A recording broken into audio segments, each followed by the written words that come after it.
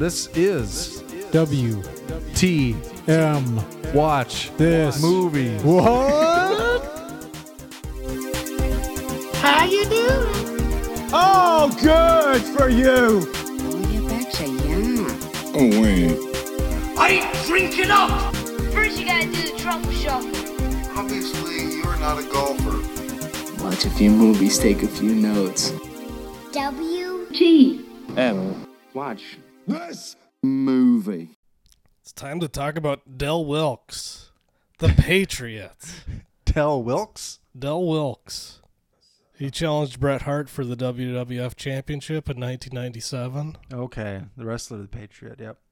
I think when I went to Wikipedia, I typed in the Patriot, and it came up 2000 film by Ronald Emmerich, and right below it, I think, was the wrestler. Yeah. It's like the Patriot. I'm sure Bret will tell us all about it. He did a lot of steroids. Don't they all? Well, back then, a lot of them did, yeah. Him probably more than most.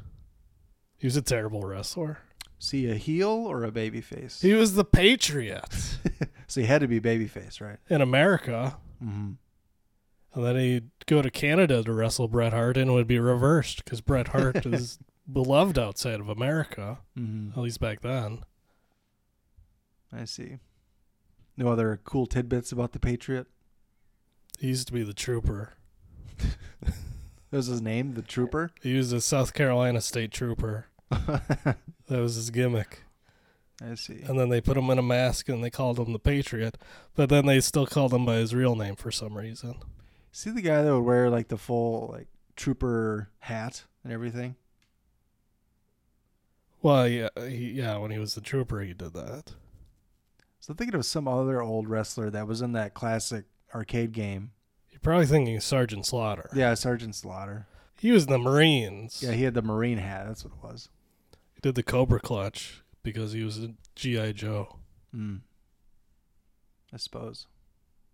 I think he actually was in G.I. Joe. I don't know if his character was based on the G.I. Joe character or if the G.I. Joe character was based on him. Yeah, I don't know. Perfect for the kids, though. Yep. Sergeant Slaughter. Mm-hmm. Mm-hmm.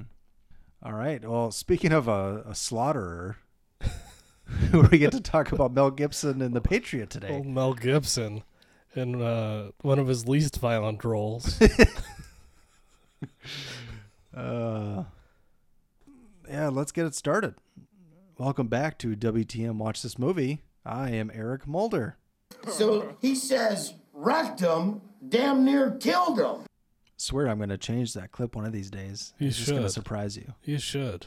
Yeah. You've been talking about it for a while. Yeah. It's been that way for like 2 years, I think. All right. The other voice you hear is Brett, Mr. Positivity. How are you doing? That's me. You'll probably change yours before I change mine again. Probably. That's usually how things work. I move a little bit faster than you on certain things. I've only had 2 clips. I've had at least 3. Yeah. 4. I've had 4. Ooh. Well, today is a movie leftover. We're doing The Patriot as we continue our Summer of Sam. Mel Gibson is the M in our Sam. Yes. So it's that time of the month. We got to talk about Mel Gibson. Mel Gibson's. And 4th of July is coming up. So we thought, hey, let's get a little patriotic. It's a good tie-in. Let's stick it to the king. Yeah, fuck England. God save King George! He was being sarcastic. If it wasn't for Mel Gibson, we'd still be paying taxes on our tea. Yeah, 2%. To the king. Fucking 2%. They'd probably still have a king if we didn't win the war. Twice. Remember, they came back for more. Yeah, that was a bad idea. Although they did burn down the White House. I'll give them that. Yeah. Say, hey, they accomplished something. That War of 1812 lasted longer than you thought. Yeah. I should have called it the War of 1812, 13, 14. How about that 100 Years' War? What was that about? Was that a thing? How long was the War of 1812? Damn it, I should look. It was like 3 or 4 years, I think. was probably like the Iraq War, where they're like, this will be a piece of cake. We'll just end this real quick, handle our business, get out of here. June 1812 to February 1815. 3 years. There you go. This was your first time seeing The Patriot. It was. Expectations going in versus coming out? Or what you thought of it? Well, I'm not a big fan of, like, war movies and period pieces, and this is both. Mm-hmm. So my expectations weren't extremely high on this. I didn't know what to expect, but I figure how bad could it be? It's Mel Gibson raging on some folks. Well, let me tell you, I mentioned to you after I watched it, the first scene we see Mel Gibson in, he's working on making a chair for his kitchen table, Mm-hmm. and it breaks, and he just goes ballistic on it, and then there's just a stack of chairs in the corner that he's already smashed, and I thought, okay, this is gonna be okay. Yeah, Roland Emmerich really shines it up. I didn't realize he had directed it till I saw the credits, and I'm like, oh wow, Like, that makes sense. this guy directed it. Oh man, I'm in for something here. But it's a pretty solid movie, you know, a lot of fun. You know, they kept it. I think the pacing was good, you know, and because that's one of the things. Like a lot of times they slow it way down for these older movies. Well, there's more slow motion in here than a Zack Snyder movie. Not really the slow motion, but just like the pacing of, like, you just have these long scenes of just like people just talking about stuff that's going on, and they use the vernacular of the time, or at least they try to make it feel more, you know, highfalutin, for lack of a better term. I noticed you used a lot of big words. Nice. Good for you. And they don't really do a whole lot of that in this. They keep the pacing pretty quick. They spend a lot more time on the action scenes and you know, the fun stuff. Well, if you're a fan of Roland Emmerich war movies, he's doing another one that comes out this year, Midway, Ooh, starring Woody Harrelson, Luke Evans, Mandy Moore, Patrick Wilson, Aaron Eckhart, I've already seen 2 Luke Evans movies this year. Nick Jonas. I've seen 2 Luke Evans movies this year. I don't know if I can sit through a third one. Yeah. They're the 2 worst movies I've seen this year. I saw a movie with Luke Evans the other night, Murder Mystery. God, he's been busy. Fucking Luke Evans. I don't even know what I know him from outside of the 2 movies I've seen him in this year. Because he was in Ma, and he's in Anna. Okay. And he's kind of a jerk in both. Yeah, Roland Emmerich. I just remember he did Independence Day. Yeah. Just a big blockbuster director. I mean, he started directing in the late 70s, but probably became known first for Universal Soldier, 92, Stargate in 94, Independence Day, 96, Godzilla, 98. Oh, that's right. He did that one. Mm-hmm. And then everybody's like, fuck this guy. Well, 2 years later, The Patriot, 2000. And then 04, The Day After Tomorrow. 08 was 10,000 BC. 09 was 2012. 2011 was Anonymous. I'm not sure what that one is. He did The Day After Tomorrow and 2012? Yeah. Jesus. White House Down. I think Anonymous was the one about Shakespeare's Yep. ghostwriter. Yep. And then Independence Day Resurgence, 2016. So he's been doing pretty steady work. Yep. A lot of movies that I don't care to see in that list. He's not a favorite director of mine necessarily. I mean, I liked Independence Day when it came out. Still probably enjoy it when I watch it again, but See, I didn't see Independence Day till probably 3 or 4 years ago, and I'm like, this isn't even that good. Yeah, but when you were a kid in the 90s, it was the shit. I heard you and Jones had or was it Jones or you that said that you would watch it Oh, yeah, I'd watch it by the day. because it takes place over 3 days or whatever. It starts on July 2nd and then moves into July 3rd and then July 4th. So I used to watch, because the movie's like 2.5 hours. Yeah. So I used to watch the second segment on the July 2nd, the 3rd on the 3rd, and 4th on the 4th. I did that for like 3 straight years. Wow. A lonely childhood. Now just over the 4th, everyone's gone. Mm-hmm. No movies of his I really like outside of, The Patriot and Independence Day. I've never seen Universal Soldier, but I haven't either. I've seen, I haven't seen any of them, but the sequels tend to be more readily available than the original Universal Soldier. it's because they just keep on putting more wrestlers into it. Well, Goldberg was the first one to be featured. Universal Soldier: The Return.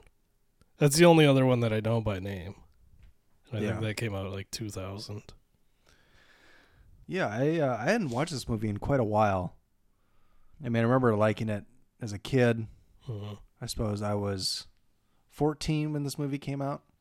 But I don't know.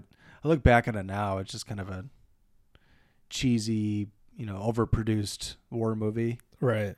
But Mel makes it worth it to watch, I think. Well, it's such a silly premise, too. Like, this guy who's got 7 kids and no wife.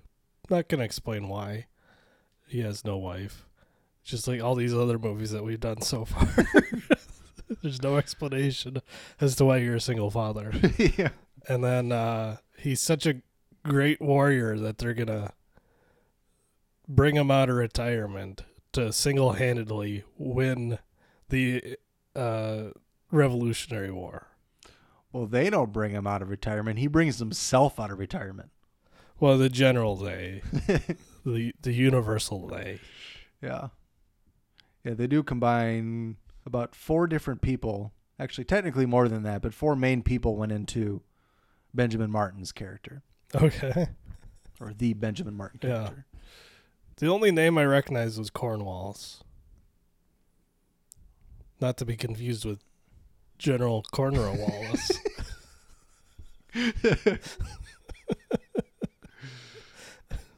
Hey. Hey, dog. Hey. You stepped on my sneakers. I can't do that. Yeah, I can't do the bird call. Most deaf. So I guess we can kind of go over the historical accuracy or lack thereof before we get into it here. Yeah, I didn't look into any of that, so hopefully you have that info. Yeah, I was looking at it earlier. So Benjamin Martin is an amalgamation, basically, of 4 different people. And they are Thomas Sumter, Daniel Morgan, Andrew Pickens, and Francis Marion. And from what I read, it seemed like it was a little more based on Francis Marion than the others. Okay. Because Francis Marion was a militia leader in South Carolina known as the Swamp Fox, because he used to go and hide in the swamps with his men, as they do in here. Right. So I kind of take that as like, well, they probably just took little bits and pieces from all these people, but this one sounds like mostly what they based it on, because that's what he does. Yeah. They don't call him the Swamp Fox, call him the Ghost. Because he's For murking fools, but so scary. mm-hmm. Ooh. Because when he's attacking, he goes, boo.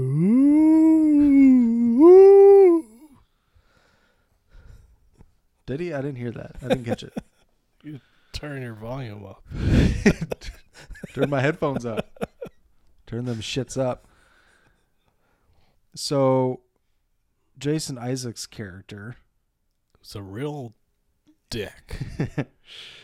he is based off of Bannister Tarleton. That is the most British name that you could come up with. I believe it's pronounced Bannister. It's Banastre.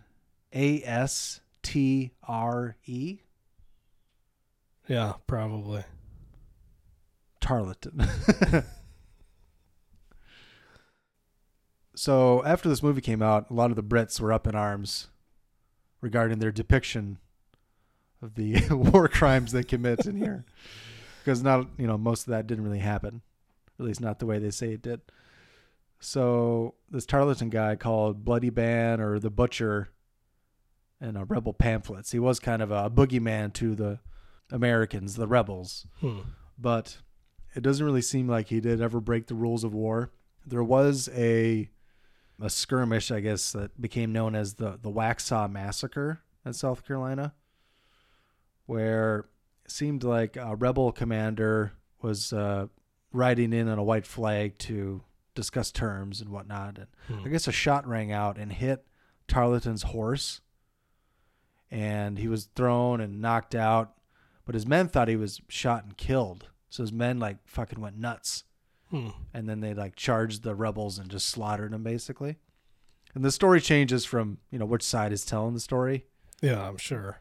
So it's kind of hard to say what really happened, but basically, yeah, but allegedly his men thought he was dead, got pissed off, and they went and murdered a bunch of rebels. And then that became known as, oh, he's a butcher. He slaughtered all these men. And well, the winners write the history books. Yeah. I think it was, I don't know, maybe I'm confusing it with the Civil War, but I think it was pretty common to burn houses in villages that you had conquered.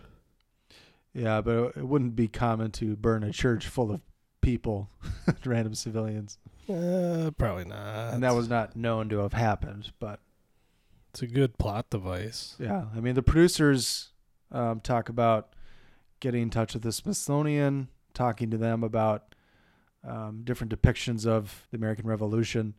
So it seems like what they got right was the kind of the setting, the sets, the props, right, things like that. A lot of the plot points are just made up or grabbed from a bunch of different places and put together. Yeah. So they went to the Smithsonian and they're like, here's all the facts and all what happened. And they're like, no, thank you. That sounds boring as fuck. That's not why we're here. Can you make a working musket? Now, did you notice that on Benjamin Martin's farm, there was some African Americans working, but they weren't slaves? I did notice. I did notice that they made a point that they said we're free people working here of our own. Yeah, we're working the land. Volition. Yeah. Even the one that worked in the house who didn't have a name and was just kind of a background object. That pissed off many people, prominently Spike Lee, who said he left the theater with his wife fuming after watching The Patriot. I just find it funny that Spike Lee took his wife to go see The Patriot. But they talk about, the whitewashing of because slavery isn't really touched, really, in this movie. Right. And I guess Mel Gibson himself said that if it was his movie, he would have made him a slave owner. Well, I would think that would probably be more historically accurate. Yeah. In 1776. Mm-hmm. But no, he's in South Carolina and he's got black people technically working for him for money, apparently. They were probably still slaves. I think there were still slaves in the North, too, in 1776. So. Yep. But yeah. So it is important to point out that there isn't a lot of historical truth to this movie, and it's still like to a bit overproduced and I still like slick. to think that Mel Gibson single-handedly get Cornwallis to back off. Well, when you want to fuck up the British, you hire Mel Gibson. That's a rule. Wave that fucking flag. Stab a horse with it or something. It was only 5 years earlier that he had already killed hundreds of British. A couple centuries earlier, I guess. Right. Fucked up Longshanks and his men. I wonder if they're related. For that little bitch Robert the Bruce sold him out. Did William Wallace have children? Well, I know Braveheart, another movie that's very historically inaccurate. Oh, yeah. You mean he didn't fuck the French princess and, get her pregnant? No, I'm saying is Braveheart and the Patriot connected? Are those characters related? Is it the same universe? Could be. Is Benjamin Martin a distant descendant of William Wallace? I don't know. We have to find out the lineage of Martin, I guess. I guess so. But yeah, Mel Gibson will fuck up some British people. Sure will. So yeah, let's get to the details here. I mean, we're not going to go through the whole movie beat by beat since it's 2 hours and 45 minutes. Yes, it's pretty long. But, as I said, it came out in 2000, directed by Roland Emmerich, starring Mel Gibson as Benjamin Martin, Heath Ledger as Gabriel Martin, Jolie Richardson as Charlotte Selton, Jason Isaacs as Colonel William Tavington, Chris Cooper as Colonel Harry Burwell, and the Frenchman, I cannot get his name, Tcheky. I don't know how to speak French. He plays Jean Villeneuve. Let's see, Renee Aberhonis as Reverend Oliver. Lisa Brenner as Anne Howard. Tom Wilkinson as General Lord Charles Cornwallis. Donal Logue as Dan Scott. Leon Rippey as John Billings. Adam Baldwin, Animal Mother himself, as Captain Wilkins. And J. Arlen Jones plays the very stoic Akam. He's just there to He's awfully quote high. Oscar bait lines. He's awfully high in the billing for how little screen time he had. Yep.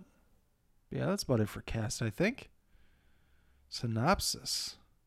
Peaceful farmer Benjamin Martin is driven to lead the colonial militia during the American Revolution when a sadistic British officer murders his son. You ever have that? Word you can't get? Well, he is a peaceful farmer, but he's also a fucking war criminal. He's full of rage. Oh my goodness. Apparently slaughtered Native Americans and French at Fort Wilderness. It was the French and Indian War. Yep. You know, there's a scene later in the movie where his son's like, "What happened at Fort Wilderness? People keep talking about Fort Wilderness," and he's like, "Oh, it's the worst. You're gonna hate me for this. It's so graphic. I don't know if you can handle it. I just went and killed everybody." Like, no details. Like that's not very graphic in how you said it. That's very matter of fact. It's almost like you're whitewashing it a little bit.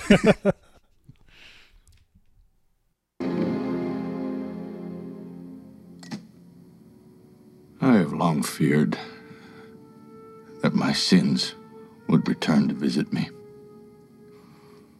And the cost is more than I can bear.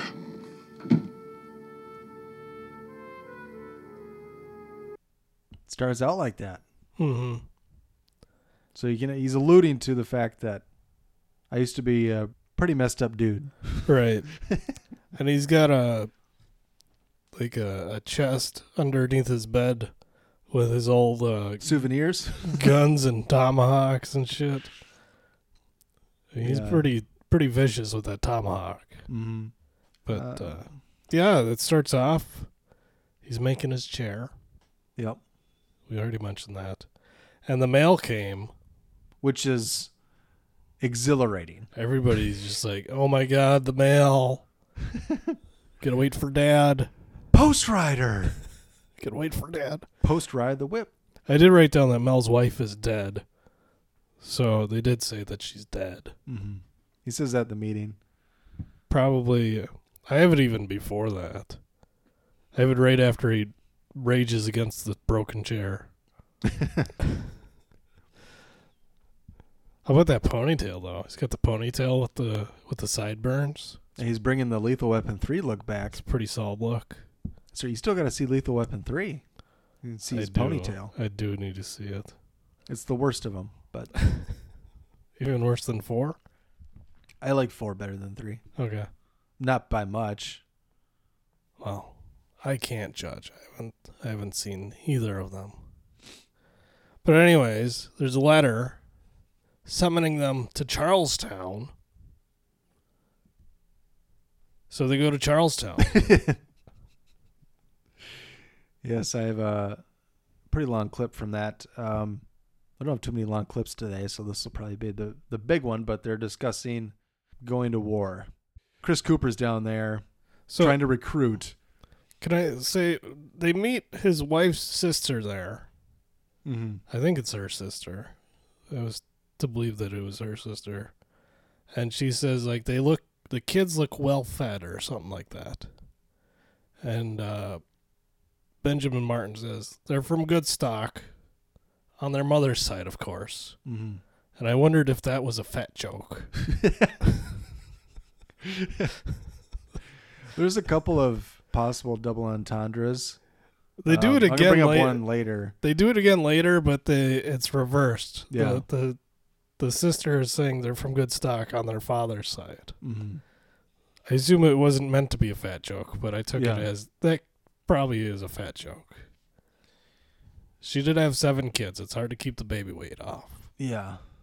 And how about Mel just like no qualms about it? Like I'm going after my dead wife's sister. Right away. Right? As were the times. Yeah. Because later in the movie before they kiss, they're sitting and talking, and she goes, "I'm not my sister." He goes, "I know." And then they just kiss. Whole lot of streamlined romance in there. I know, and I don't care. And then in the streets, there's a bunch of effigies burning and just indiscriminate gunshots. The war has been raging for a little while now because they reference Bunker Hill and whatnot. But here's the clip where they're all discussing it. And Melly Gibson's pretty anti-war now, at least. Our first order of business. And our last, if we vote a levy. Order. Mr. Sims, you do not have the floor. Our first order of business will be an address by Colonel Harry Burwell of the Continental Army. Colonel Burwell. You all know why I'm here. I'm not an orator, and I would not try to convince you of the worthiness of our cause. I'm a soldier, and we are at war. From Philadelphia, we expect a declaration of independence. 8 of the 13 colonies have levied money in support of a continental army. I ask that South Carolina be the 9th. Massachusetts and Virginia may be at war, but South Carolina is not. Hear, hear. This is not a war for the independence of 1 or 2 colonies, but for the independence of 1 nation. And, yes, what nation is that? An American nation. There is no such nation, and to speak of one is treason. We are citizens of an American nation, and our rights are being threatened by a tyrant 3,000 miles away. Would you tell me, please, Mr. Howard, why should I trade 1 tyrant 3,000 miles away for 3,000 tyrants 1 mile away?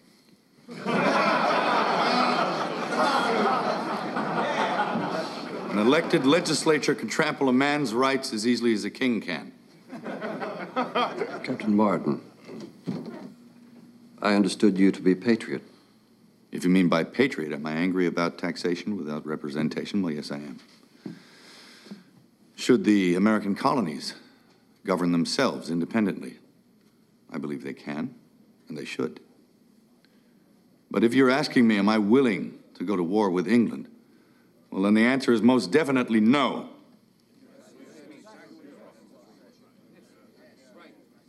This from the same Captain Benjamin Martin, whose fury was so famous during the Wilderness Campaign? I was intemperate in my youth. Temperance can be a convenient disguise for fear. Mr. Middleton, I fought with Captain Martin under Washington in the French and Indian War. There's not a man in this room, or anywhere for that matter, to whom I would more willingly trust my life. Hear, hear. There are alternatives to war. We take our case before the king. We plead with him. Yes, we've tried that. Well, then we try again and again, if necessary, to avoid a war. Benjamin, I was at Bunker Hill. The British advanced 3 times, and we killed over 700 of them at point-blank range, and still they took the ground. That is the measure of their resolve. If your principles dictate independence, then war is the only way. It has come to that. I have 7 children. My wife is dead. Now, who's to care for them if I go to war? Wars are not fought only by childless men. Granted. But mark my words. This war will be fought not on the frontier or on some distant battlefield, but amongst us, among our homes. Our children will learn of it with their own eyes. And the innocent will die with the rest of us. I will not fight. And because I will not fight, I will not cast a vote that will send others to fight in my stead. Showing some early resolve. Mm-hmm. I thought you were patriots. Why? Because I murdered women and children? He was intemperate in his youth. So yeah, he doesn't want to fight because he's got to take care of his kids. Mm. But then his oldest son enlists in the army. Yep. I also love that quote in there. Why should I trade one tyrant 3,000 miles away for 3,000 tyrants 1 mile away? Right. Kind of makes you think now. Like, oh, God. He's kind of right. Well, Yeah. not kind of. He is right, but... Still better than having a king. Yeah. God save the queen, though, right? Gotta say. Better than having a king. See, Anne's dad was there. The guy with the fake legs. The Who? guy who can't hear. Oh, that guy. Okay. Because he lost his leg, I believe, in the French and Indian War. I didn't even notice that he didn't have legs. Well, as it goes, he talks about how he gave up one of his legs in the war, and the government takes his other leg with taxes. It's like, yeah, fucking taxes. The 2% will do it. Mm-hmm. We're up to like 37, 38% nowadays. We used to go over to war over 2. Good thing we're not in the 1%, because then they take everything. Yep.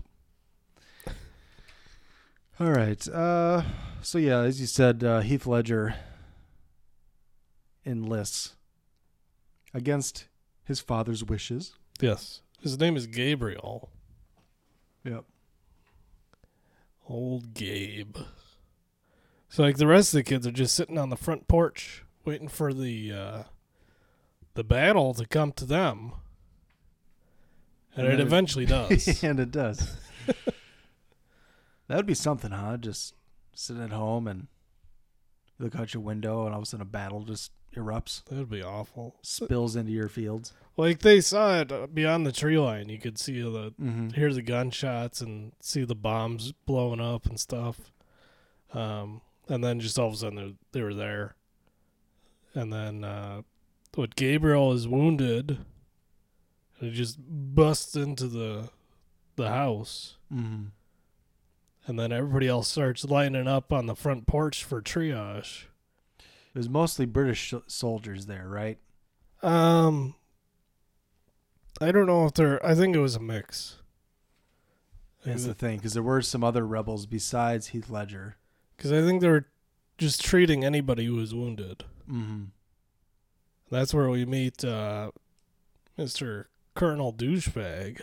Mm-hmm. Yeah, he's really good in here. Jason Isaacs. He's really good at being an asshole. Oh, sure. Oh, sure. Yeah, I got a clip from that scene. He's clearly the most hateable character in this movie. Well, of course. Like, he's so over-the-top evil. It's ridiculous.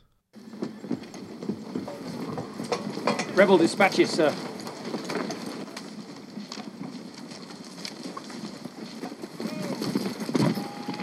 Who carried this?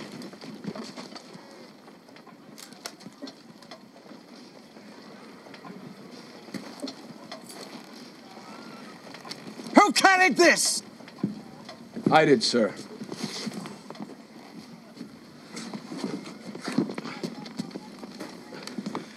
I was wounded. These people gave me care. They have nothing to do with the dispatches. Take this one to Camden. Here's the spy. Hang him, put his body on display. He's a dispatch rider, and that's a marked case. Destroy the livestock. Save the horses for the dragoons. Colonel, this is a uniformed dispatch rider and carrying a marked case. He cannot be held as a spy. Well, we're not going to hold him. We're going to hang him. Colonel. Father. Oh, I see. He's your son. Or perhaps you should have taught him something of loyalty. Colonel, I beg you, please reconsider. By the rules of war. Rules of war. Would you like a lesson, sir, in the rules of war? Or perhaps your children will.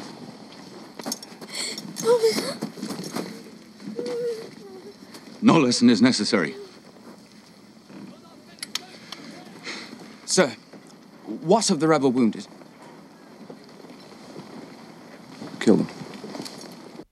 Just ruthless. He does not give a fuck. Hey, he's got a war to win. Fresh out of fucks. Fresh out. Then they burn the house. They take the... I was just going to say, right before this scene is when, well, the boy who gets shot here. Yes. Thomas gets shot. Thomas. The scene before, he's trying to persuade old Ben Martin to allow him to enlist. Yeah. And, he's like, you're 15. You got to wait till you're 17. He's like, that's 2 more years. War could be over by then. God willing. Right. But think about it. You're 15. I could see, dumb 15-year-olds wanting to pick up arms and go be a hero in the war. Mm-hmm. Still, though, it's just like, Jesus. Life was just a little bit different back then. Sure was. We didn't have social media poisoning your mind. Yeah. If your wife died, you didn't go on dates. You just snagged her sister. Yeah, just when it was convenient, though. When you're both in the same city. Yeah. Yeah, Thomas got shot. They take Gabriel away to hang him. They burn the house. They kill all the wounded. And then they take all the black people who are not slaves. Who they think are slaves, but aren't slaves. Well, they know they're not slaves because that's who the black people told that, we Right. worked the land. Right. And I believe Ben Martin corroborated. And then, let's see. Yeah, so that's the catalyst for getting Ben Martin off his ass and into the war. He goes up to that trunk underneath his bed, gets his old souvenirs, as you call them, the tomahawk and all his guns and shit. And he takes his 2 younger boys and says, "Come on, we got business to take care of." Rest of the kids got to go to the aunt's house. Right. Or new mom's house. It's your stepmom/aunt. As old Ben Martin's got an ambush to plan with his 2 little boys. And they're, they pull off a pretty sick ambush. He's quite the strategist. He has both his kids a rifle. Yep. And he tells the one, after your first shot, just reload for your brother. Yep. The whole time. And I'm just going to be running around shooting and fucking weaving in and out. Right. He's got, I don't know how many guns he has, but he leans a bunch of them against a bunch of different trees. Mm-hmm. And he shoots one, and then he runs to the other tree, shoots the other one. And then he goes to the next one, shoots the next one, and just keeps going and going and going until everybody's, down or he's out of bullets. And then he charges in with the tomahawk. And so they don't... The boys are, of course, they're good shots. Yeah, They're the British have no them. idea how many people are out there. They just think they're just like surrounded by everybody. It was like there was a ghost out there. It was, because they're just like, they just get a quick glimpse of Ben Martin, and then he's gone. And then because there's one soldier that survives, right? And he's telling the tale. Yeah, I don't know how he survived though, because like everybody was down. He must have been playing dead. Probably just got shot, and he's one of the first ones probably, and then just laying there. And then the last guy gets it the worst, because he gets tomahawked in the face about 15 times. Yeah, that scene. I just have written down my notes. Mel fucking loses it. Right. It's so funny. It goes into like slow motion again, of course, and the blood is just spraying all over his face and chest. Right. And then it cuts away to the kids. Yeah. So they're kind of watching or looking on in horror. Right. And you can just hear them in the background screaming and crunch, squish. Oh, man. Yeah, you could tell there's something not quite right about Ben Martin when it comes to violence. It's kind of funny how matter of fact the conversation he had with his sons about the ambush. Yeah. Just like, well, you guys are like, what, 11? Get ready to murder. Right? Just keep shooting. I know that's how it had to be back in the day when it was just you and your family out there. And well, you already had one brother murdered right in front of you. Yeah. And the other one's about to be murdered. Mm-hmm. So. Yeah, crazy. Yeah, then right after he's done slicing up that dude, both the kids give a look like, don't ever mess with Dad. He's a fucking psycho. Right? No wonder the kids are so well behaved. They grew up that day. Yeah. Then I think we get to a battle that the British kind of easily win. Well, if Gabriel walks out, even though Ben forbade it. So I don't remember what that was. Was that, I honestly don't remember what that was.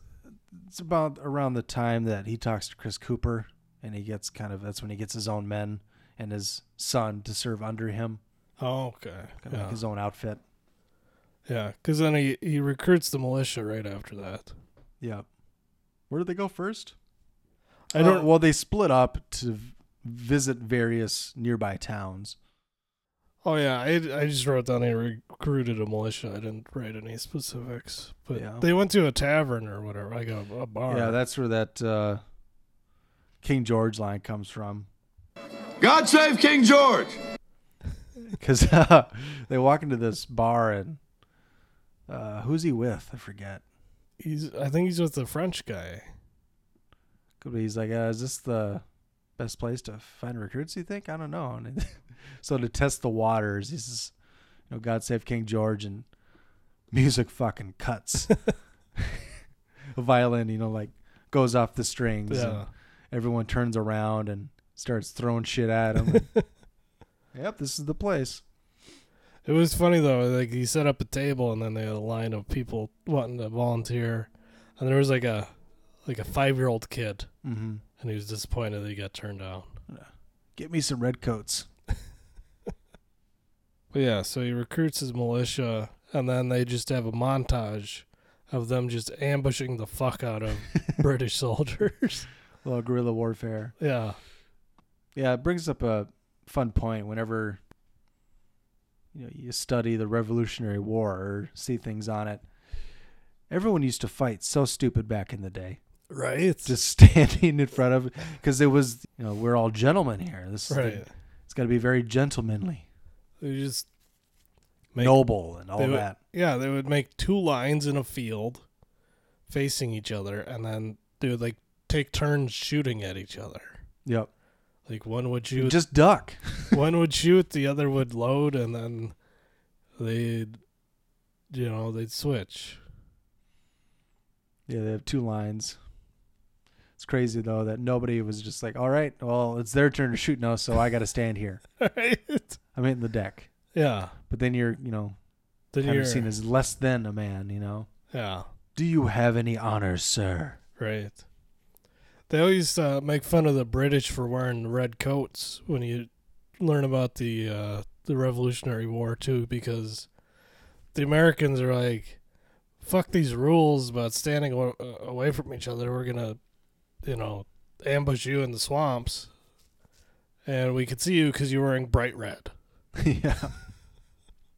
Strategic mistake. I have a clip here. This is the first clip with Cornwallis and Tavington. This is after they found his journal? I'm not sure. This is where he kind of gives him a lecture about the way to go about things. You honor me and you serve the king, and you got to quit committing war crimes, is what he's telling him. Okay. All right, here's the clip.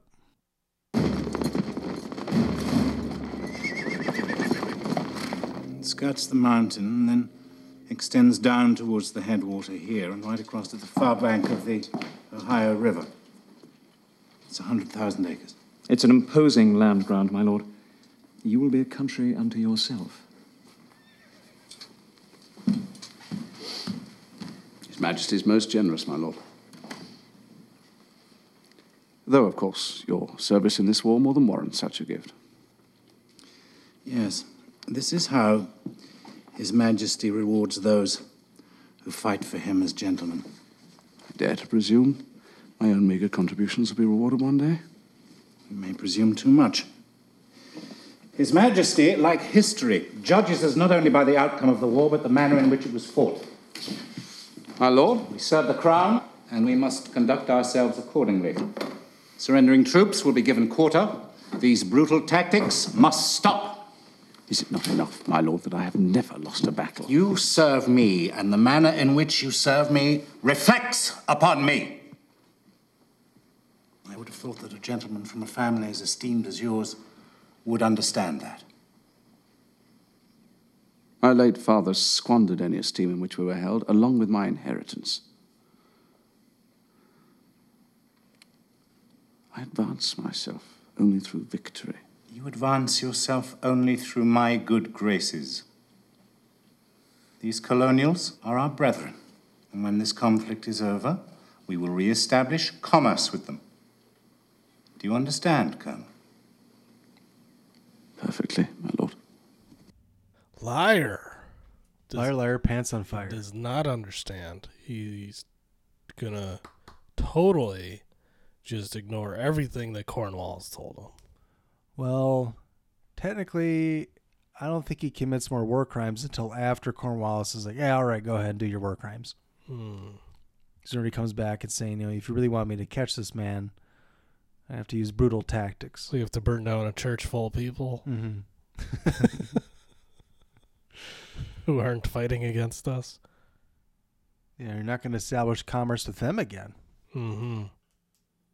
Yeah, so at some point they find Cornwallis's personal journal. Yep. After one of the ambushes. They also blow up a British supply ship. That's when Martin Riggs shows up to calm down the dogs. I suppose you haven't seen Lethal Weapon 3 and 4. No. They go into more depth of how in tune Martin Riggs is with dogs. Specifically in 3. Also in 4, but there's a bunch of Mel Gibson movies where he's just friendly with dogs. Interesting. Yeah, it's like he has a... He's like the fucking dog whisperer, basically. So this was kind of playing off of that. I see. I mean, Mad Max, he's got the loyal dog, at least in the Road Warrior. Yeah, he does, yeah. But, yeah. He has a special kinship with the animals. I didn't even catch that. Well, it's more noticeable after you see Lethal Weapon 3 and 4. Okay. Yeah, how about that scene where Gabriel goes and visits his girl? Now, what did she put in the tea? Was it just ink? Ink, because they had that story earlier about how he did that to her. Put ink in the tea, and then she drank it, and her teeth were full of ink. Yeah. Why was they sewed him into his bed? They sewed him into his bed. I don't know, I guess I missed what you're talking about. Like they wrapped him up in cloth and then sewed it shut while he was in bed. Yeah, I must have been taking notes. It was right before he drank the tea Okay. with the ink in it. It was very strange. Yeah, you were talking about possible double entendre jokes So he keeps on asking Anne's dad, can I write Anne? Things like that. Mm-hmm. And he's like, sir, may I write to Anne? And he's like, what? He says, can I write her? And Anne says, yes, you have his permission. And she looks over to her dad. He goes, to write me. He goes, oh, write you. I was like, does he think he said rape or something? Probably ride. Ride? I guess I could see that. It's closer to write than rape. Why is he asking permission to rape? That's not how that works. Well, I wasn't thinking ride. And so I was like, I think they're trying to make some sort of a joke. Because it's like, he can't hear. Yeah.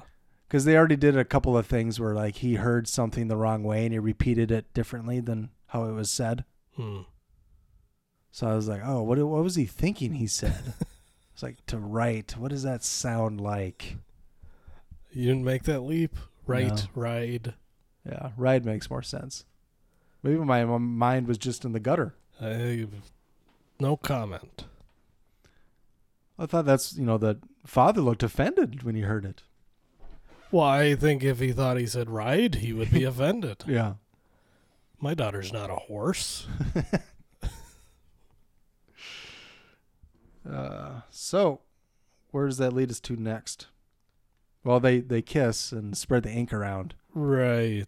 Yeah. And then from there, the militia gets they get flanked and outnumbered, and they lose. 22 were killed, 18 were wounded, and 20 were missing. Mm-hmm. And so they're licking their wounds after that, and that's when we get the story about Fort Wilderness that is so captivating and full of details. Yeah, or lack thereof. Right. There's two guys that come back later and that had gotten away, so it brings the total of captured men down to 18. Yeah. And so old Ben Martin's going to go try to barter for the men's lives, and they have a nice little scheme worked out. Sure do. So Ben Martin rides to the, I guess, British headquarters, basically. Well, they're having like a ball. Yeah, that's when the ship blows up, though. Oh, that's right. Oh, fireworks. Why are you Lovely. having a ball in the middle of a fucking war zone? Because they're bougie. I guess. Aristocrats. That's why we hate them. We're not going to put up much of a fight. We're a bunch of farmers and peasants. There's no way we could win our independence. Right. It's in the bag. It sure is. But yeah, he goes to their headquarters basically under white flag. He wants to parlay with them. My favorite part of this scene is while he's waiting for Cornwallis to come meet with him, he's admiring a chair in the corner and trying to figure out how it was put together so that it wouldn't break when you sat on it. Because he's a terrible carpenter. That he is. He's like, I'll be damned type of thing. Yeah. Oh, that's how you do it. I never thought of that. So yeah, he meets Cornwallis, and he says he'll exchange he has 18 or 20 officers. They'll exchange for his prisoners. Yeah. Little does Cornwallis know it's actually just scarecrows with British uniforms on. It's like, look over there. That's where we're keeping them. Yeah. They'll, go ahead and wave to them. Take a look through this telescope. Look at this blurry image at the end. So Cornwallis is fine. And he brought him his dogs. Yep. And the dogs actually like old Ben Martin better. Yep. Rewatching it this time is funny when right after this clip I'm going to play, when he tells off fucking Jason Isaacs, mm-hmm. You hear him whistle and the dogs run out of the room. Right. They're going to chase after him. So he kind of gets to keep the dogs after all.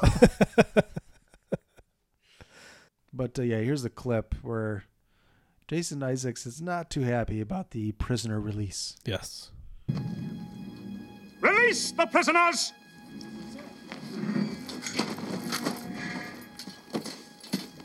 General, what is this? Prisoner exchange. He has 18 of our officers. Where is he? I recognize him. He's the commander of the militia.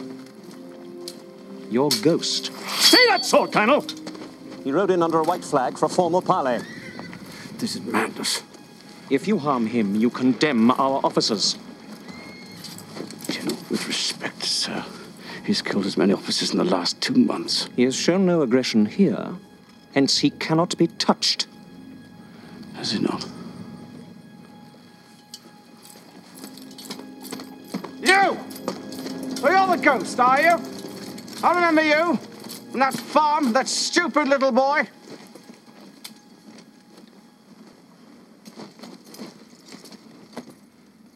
Did he die? You know, it's an ugly business, doing one's duty. But just occasionally, it's a real pleasure. Before this war's over, I'm going to kill you. Why wait?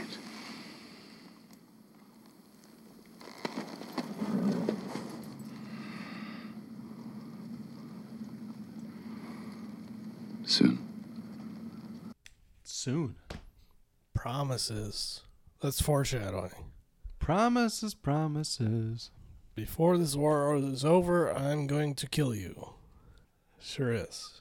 Let's see. Looks like the next thing that happens is they raid Charlotte's house. I think Charlotte is the sister. Yep. And everybody's hiding in the cellar from the Brits. Because this is about the time where Cornwallis is fed up and he gives permission to Tavington to use his brutal tactics. Right. And then Charlotte and the kids escape, but the black folks get shot and then they burn the house. Yep. They make up for it, though, by burning all the white folks later. I can't imagine why Spike Lee didn't like this movie. There's just no slaves in the South. Everyone's working the land. Right. I'm sure they're getting a fair wage. Who's John? Do you remember which one is John? Yeah, John Billings, right? Yeah, he's one that ends up leaving because his family's murdered. Yep, and then he kills himself. Yep. That's right. He doesn't leave. Well, he leaves this earth. His wife and kid are dead, and his house is burned, and he killed himself. Because what are you gonna do? War is hell, as they say. Doesn't stop Gabriel from getting married. No, it doesn't. It's not long after is the old makeout sesh with Ben and Charlotte. Mm-hmm. That's about when they kiss, and then right after that is pretty much when the town is taken over. Everyone's slaughtered because people are just riding up to town like it's a normal day, and they're like, "Hey, Adam Baldwin is there. They're asking us to meet in the church so we can have a little meeting."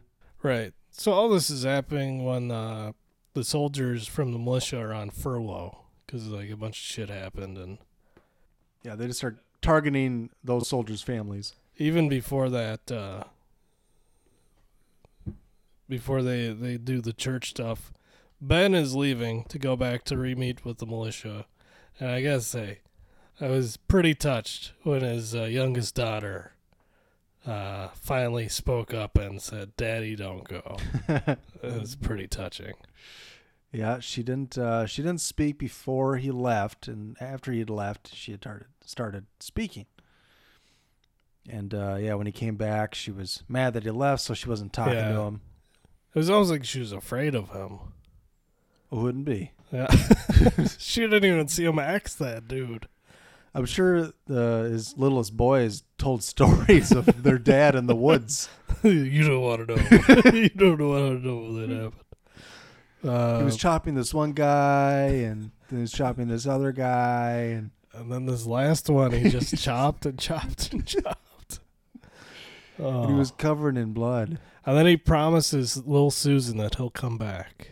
Mm-hmm. And it's a tear-jerking moment.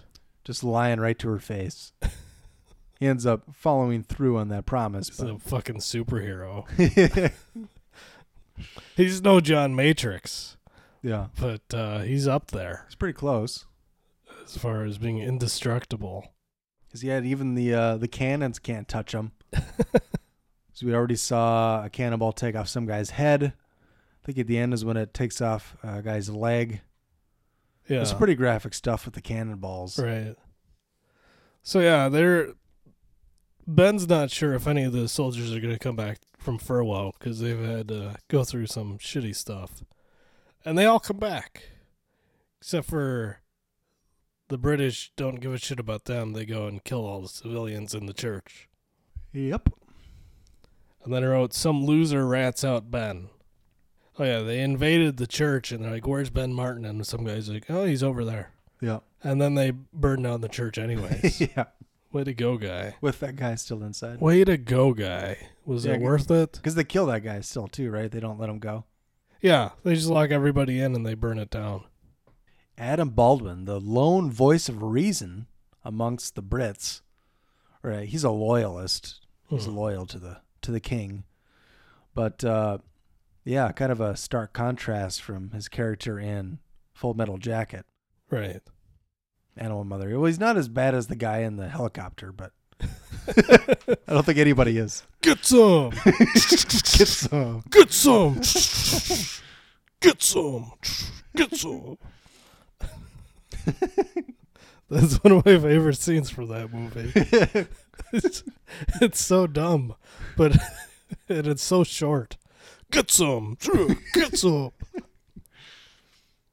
You just don't lead them as much. Yeah, so the militia ended up coming back and finding the church. And apparently Ben found his wife's pendant in the church's ashes. I think I met Gabriel. Not Ben. Because Gabriel got married and then his wife got burned to death. Mm-hmm. And then it's the big standoff between the militia and the Brits. Before we get there, I wanted to bring up, we were talking about Charlotte and Ben. And the night after, or I guess the night of that they kissed. Yeah. They're all laying in bed. There's like kids around everywhere, they're Right. not just together, but Mel's it seems like he's sleeping. And he opens up his eyes and Charlotte is just fucking staring at him while he's sleeping. Like very creepy. Like I was like, Jesus. Fucking psycho, go to bed. He's not going anywhere. His wife's already dead. Fucking thirsty. She was hurting for it. I bet. That's around the time where they did these kids are made of good stock. Yeah. On their father's side. It's like, I get it. You want his dick. Yeah. So, as we said, Cavington, I think I was saying Tavington. It's Cavington. And Tarleton was his real name, but Cavington is Jason Isaacs, and he goes scorched earth over everybody. He sure does. But yeah, this pretty much leads us up to the final battle, I think, doesn't it? I think so. Well, it looks like there's like we should mention there's like a smaller battle and then the big one. We should mention that right after the church burning, Heath Ledger loses it and immediately, heads off after Jason Isaacs and all his men. Yeah. So it's him and a smaller group of men that are way off in front of Ben Martin. Mm-hmm. And they do some work. Yeah. They kill pretty much everyone except Cavington. And he does shoot him. Yep. And then Cavington stabs them to death. Yeah, he plays dead. Which is a dick move. Apparently that's a war crime against the Geneva Convention now. Apparently. So that on Twitter, so it must be true. Yeah, at this point, Ben pulls the flag out. So it's going down. The regulars join forces with the militia. So we got full strength on the American side. And all the race relations have healed because Donal Logan talked to the stoic black character. Yes. I don't know. I'm honored to stand with you and fight. That's right. right. He's been giving him shit the whole movie. Yeah, because he had to serve 1 year to get his freedom. Yeah, what would you do with freedom? You wouldn't even know what to do with it. That type of thing. He was on that Grounded for Life show.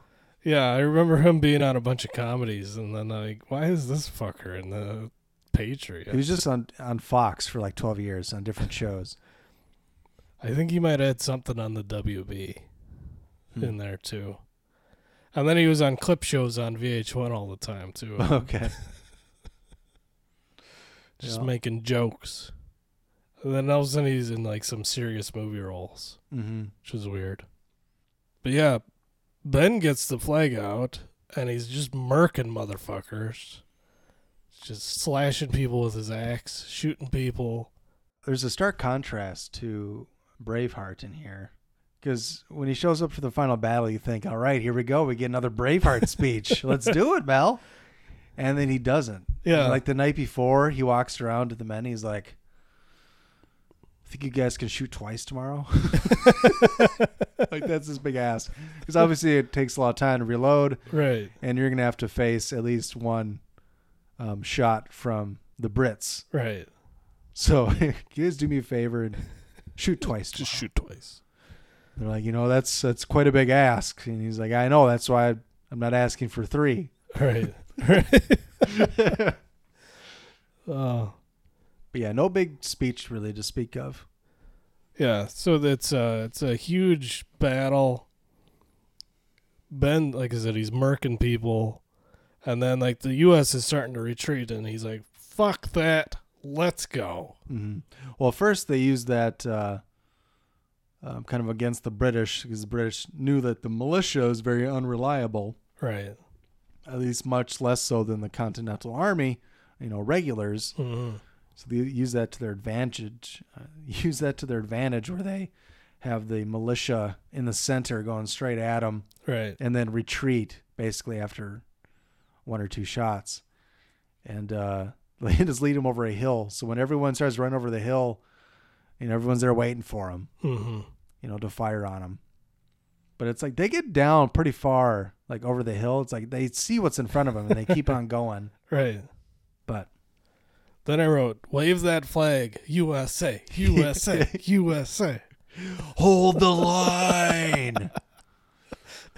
Just run around with that flag. There's so many different slow motion shots with him and the flag. It's amazing. Yeah, it's pretty incredible.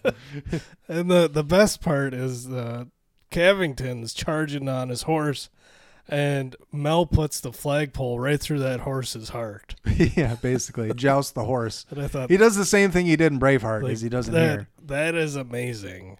Yeah, because in Braveheart, they all got the spears. They brought up the last second to joust the horses to defeat the cavalry. Oh, so good. So he does it again. Apparently that flag is strong enough to it goes right stop through a horse. It goes right through the horse, because then he takes it out and starts waving it again. But, yeah, so then Cavington and Ben square off. I'll tell you what, Brad, those colors don't run. They don't. They don't. Oh, man. Yeah, then it's mano y mano. Hand and hand. Hmm? He said mano y mano. That means hand and hand. Oh, wait. Isn't it mano y mano? You mean mano a mano. Mano a mano? Hand to hand. Mano means hand. Yeah. Ah means two. Okay. E means and. Mano y mano. Hand and hand means like they're holding hands. Yeah. Well, sometimes I mumble a little bit, Brett. I'm a bit of a mumbler. Your Spanish is weak for somebody from outstate Minnesota. Oh, yeah? You don't say. Oh, yeah. So, he finally finishes off Cavington. Well, I got a clip here from that. Do you have a clip from that? See, Mel would have just shot him right away. He was going to pull an Indiana Jones and just shoot him and be done with it. Yeah. But a bomb goes out behind him and I guess hinders his aim. And so he hits Cavington in the arm. Yeah. He just brushes that off. He's like, fuck it. Second time I've been shot in a week. Right. He ends up slicing up Ben Martin pretty good. Yeah. And he's about to cut his head off. But I got a clip from that. He just ducks it and swoops under and hits him with the bayonet. There you go. Kill me before the war is over, will you? It appears You are not the better man.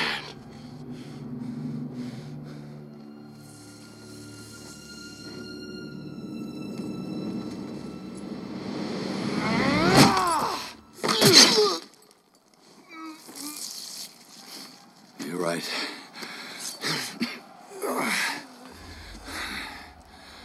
My sons were better men.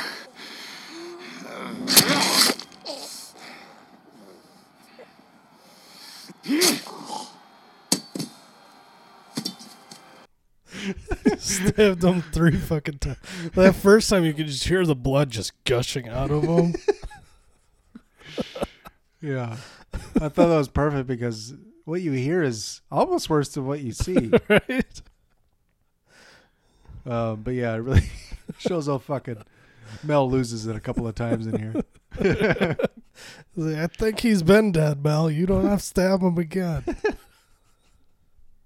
I wish he would have ran and got his axe again and brought it back over and started hacking away at his dead body. Right? That would have been great. Everyone just kind of stops what they're doing, fighting, like, get a load of this guy over here. He's really lost it. But he's got to pick up the flag and charge again at the British, who start to retreat. Hold the line. Yeah, it was brought up before that you're supposed to fight like gentlemen. You know, the Brits aren't too happy about him picking off officers. Yeah. Because, you know, we need men to lead. Right. You know, if there's no one leading, it'll just be chaos. Yeah, officers were like off limits from violence. Or so it seemed. Unless you're Mel Gibson, then you go for them first. Yeah. His reasoning was, well, you're burning houses down and you're committing war crimes and stuff like that. Which is somewhat reasonable, I guess. Yeah. But yeah, it's so weird how people fought back in the day. No, right? Well, Cornwallis eventually surrendered. And America. That's the last thing I wrote. Was America. born. I know, I should just pump in a bunch of Team America lines right now. USA. USA. USA. Fuck and yeah, America. If you want to support the USA, you can get a WTM USA t-shirt. There you go. Or 4th of July. Several other items at teespring.com/store/WTM watch this movie.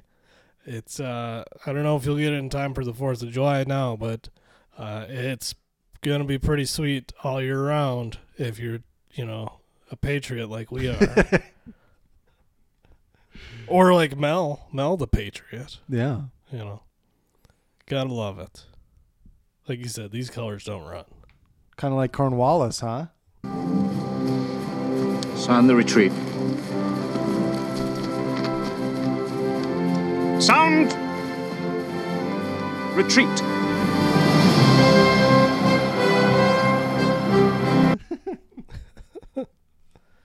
Sound retreat.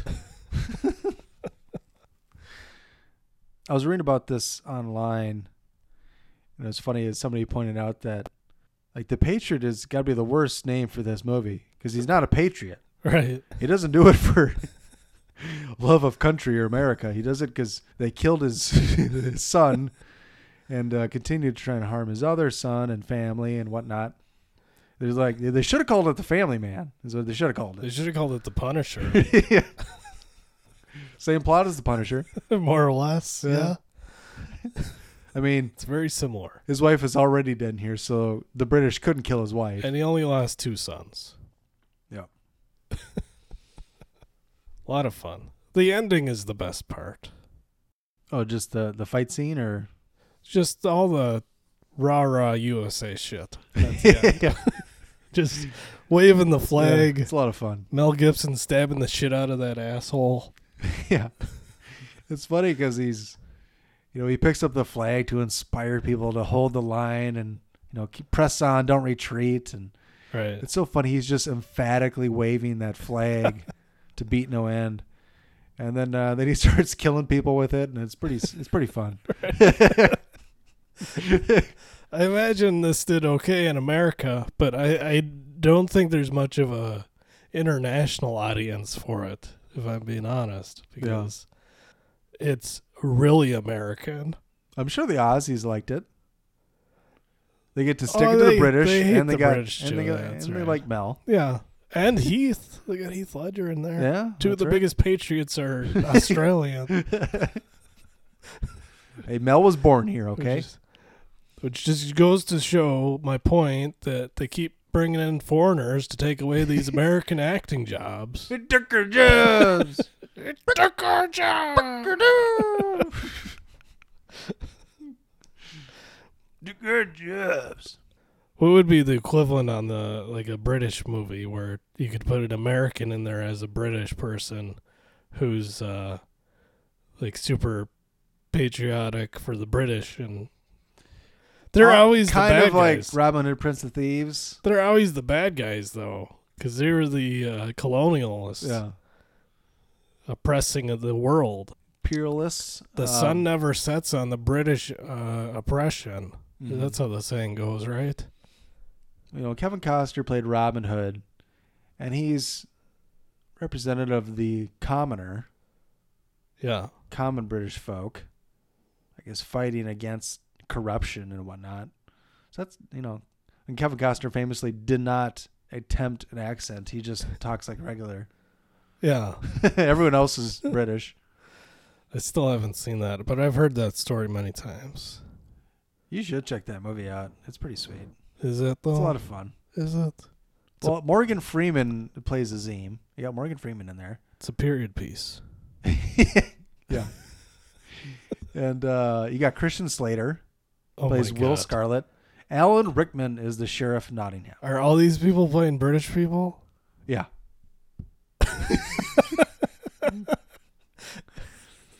Yep. Hollywood probably saw that. Well, I mean, they probably Morgan saw- Freeman isn't. He plays a Moor. He's Moorish. I see. He's a prisoner with Robin Hood in the beginning. They both escape. Like Christopher Walken in True Romance. Yes. The Moors. The Moors did conquer Sicily. Yeah. You're a cantaloupe. But yeah, Alan Rickman is amazing in there as the sheriff. But he's got the worst British accent in the whole movie. Oh man, there's some good stuff in there. It's funny because it was a big promo for Bryan Adams. Oh yeah. Because it was like the theme song to that movie is that Bryan Adams song. The whole credits is all Bryan Adams. Yeah. And so it really takes you out of it for it to be a fucking period piece. And then all of a sudden Bryan Adams comes on. What was that? Is it Everything I Do? Is that the one? I do it for you. There's a UFC fighter that came out to that just a couple weeks ago. The big Samoan dude from Australia. There's a music video where they put in all these clips from the movie. It was, cross-marketed and whatnot. It was very strange to see this just massive heavyweight fighter coming out to throw hands, and it's everything I do, I do it for you. Did they play the Summer of '69 on there too? They did not, unfortunately. It's about the sex act. So that's a fact. Yeah, it's a fun movie though. You check it out sometime. Maybe I will. Maybe I will. All right. Well, any other thoughts? Should we get into fun facts? We can do fun facts. Hey, everybody, here's some fun facts. So Mel Gibson was paid $25 million for the making of this film. Holy shit. It's pretty big at the time. God damn. So the budget for this movie was $110 million, which still at the time was fucking massive. Right? That's a lot of money. Sure, after Independence Day, everyone was like, here, you can have as much money as you want. Because I'm sure Godzilla, it didn't do that well, but it made enough money, I think. I don't think Godzilla bombed as bad as some people make it out to be. Yeah. Because I know, like, a lot of people were excited to go see it. And maybe they didn't like it after they saw it, but I think a lot of people still went and saw it. Because it was like the first American Godzilla movie. And like the first Godzilla movie in forever, I think. I don't know. I could be wrong about that. But it was a big deal to have Godzilla in New York. Yeah. Here's a fun fact. During a rough day of filming, producer Dean Devlin noticed most of the extras looking tired and stressed from doing several takes while wearing heavy costumes in the 100-degree South Carolina heat. During a break, Devlin suggested to Mel Gibson that he recite his famous freedom speech from Braveheart to cheer them up. Gibson got on a horse and proceeded to give the speech, which he still had memorized, boosting their morale. Here's another fun fact.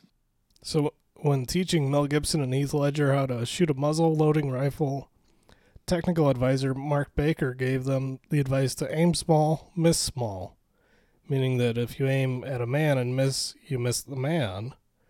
Well, if you aim at a button, for instance, and miss, you still hit the man. Gibson liked this bit of advice so much that he incorporated it into the movie just prior to the ambush scene. Mm. Oh, yeah, he tells that to his little kids at the beginning. No, I was right earlier. It is Tavington, not Cavington. It's said differently on here in my notes and then on IMDb, but IMDb does officially credit him as Tavington. So that's what I thought. I didn't catch his name through the whole movie though, so I didn't. Mm-hmm. Here's a fun fact. Heath Ledger said working on this film answered his question of why Americans wave their flag so high.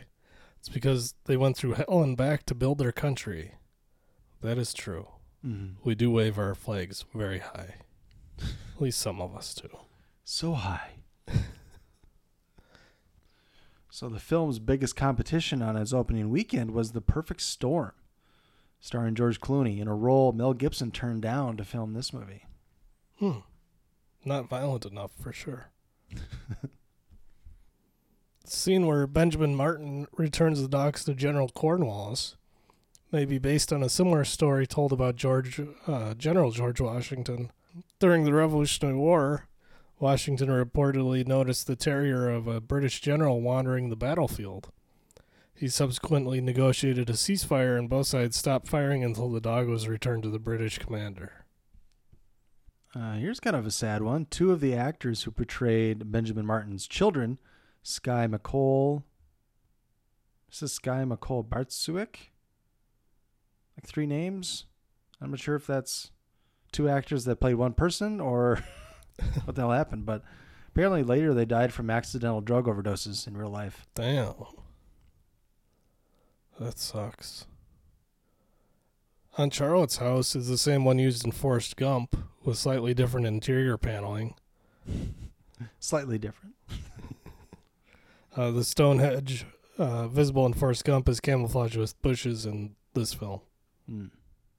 Jason Isaacs, who plays William Tavington, is from Liverpool, England, which is also where the real-life Bannister Tarleton, on whom Tavington is based, he actually served as a member of Parliament from Liverpool after the Revolutionary War. Because in real life, Tarleton died in like 1838 or something like that. Okay. At the age of he outlived Francis Marion by about 30 years. He survived the war. So yeah, Francis Marion didn't kill Tarleton. Should have. Fucking should have. One of the redcoats, actually dummies, that is floating face down in the river after the trap is a dummy of John Travolta. Now that's a fun fact. Oh, jeez. Oh, my God. It got me in the water. Kevin Spacey was the first choice to play Tavington, but after paying Mel Gibson $25 million, there was not enough in the budget to pay him. How about this one? Benjamin Martin was originally written to have 6 kids, but Mel Gibson had another one because he himself has 7 children. That was in 2000. He has had some sense. He sure has. With several different wives. One just a year or 2 ago. Just rolling them out. Because his new lady was pregnant at the Oscars when he was nominated for Hacksaw Ridge. Okay. Yeah, that was a couple years ago. Mm-hmm. So, yeah, she had it within the past couple of years. Yeah. Doing work. Here's another fun fact. So, the Battle of Cowpens, upon which this movie is, at least partly based, took place on January 17th, 1781. This battle has been commemorated by the U.S. Navy, which named 2 ships after it. The USS Cowpens was a World War II light aircraft carrier, which won 12 battle stars, more than any other light carrier in the war, and was the first ship to enter Tokyo Harbor and land Marines on the Japanese mainland. The USS Cowpens is an Aegis-guided missile cruiser serving in the Pacific Fleet from San Diego, California. So, yeah, like you say, there was a USS Cowpens CVL-25 and then the USS Cowpens CG-63. Okay. Harrison Ford declined the lead role, feeling the script had boiled the Revolutionary War down to a one-man's revenge melodrama. You don't say. What? I didn't get that at all. Man. Basically, screenwriter Robert Rodet called the final battle a hybrid between the Battle of Guilford Courthouse and the Battle of Cowpens. The mixture of militia and Continental Army in the battle, the militia's reputation of not holding, and the tactic of using that to lure the British in, the militia only firing a couple of volleys before a planned retreat to a secondary line composed of the Continental Army. The Continental Army firing and then performing a bayonet charge. So that was worded terribly, but they're trying to point out the different aspects. Yeah. Of what was in the Battle of Cowpens. Yeah, the studio wanted to cut a certain shot in the cannonball scene to avoid an R rating, but Roland Emmerich felt it was important not to sanitize war. Yeah. Thank you for doing that. I don't like those war movies where it's just puffs of smoke and people falling down. How about this one? An earlier version of the script, Anne is pregnant with Gabriel's child when she dies in the burning church. Oh, no. Ooh. Oh, no. Thank God they didn't go with that. I think we've met. Yep. Here's a fun one for you. The theme music was played after President Barack Obama's acceptance speech on election night in 2008. Really? Apparently. I had no idea. I guess. I bet Mel was there cheering him on. I'm sure he was. I think that'll do it for the fun facts. We're getting a little more patriotic as we get closer to the 4th of July. We sure are. So we're recording this on Monday the 24th, and it won't come out until probably at least Friday, maybe even Saturday. And then next week we're going to be having a couple episodes come out, one of them on Rocky IV. Yes. So we look forward to that. Staying with our patriotic bent. In the Summer of Sam, going back to old Sylvester. Yep. Then Arnold after that again. We'll be doing Terminator 2, along with Lethal Weapon 2 for Mel Gibson right after that. Yep. And then August comes. We got First Blood, Total Recall, and Mad Max 2, The Road Warrior coming up then. Sure do. Full summer. Anything else you want to add? No, I don't think. I think we covered it. Where can people buy those incredible patriotic shirts again? You can go to teespring.com/stores/WTM Watch This Movie. We got several designs up there already.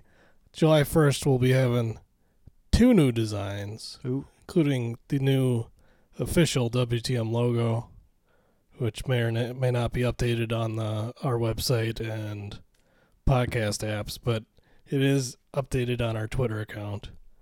It is. And then one other special design that I will be revealing later this week. All right. Well, reach out to us. You can email us at watchthismovie@yahoo.com. Follow us on Twitter at watchthis_movie or Brett at PositivelyWolf1. Check out our website at WTMWatchThisMovie.com. And please do us a favor. Give us the old rate and review on iTunes, Stitcher, Apple Podcasts. subscribe. Run a bunch of different podcast apps. So if you search for us, you'll probably find us.